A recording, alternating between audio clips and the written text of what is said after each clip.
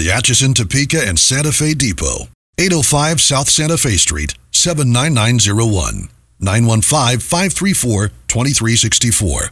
This two-story wood frame depot was constructed 1 mile south of downtown at Santa Fe and 6th Street. It was used for passenger service until the Union Passenger Station opened. It then operated as the AT&SF Freight House until 1942, when a masonry building built in the Santa Fe Mission style replaced it. After a merger in 1995, the Burlington Northern and Santa Fe Railroad has operated the freight house and yard.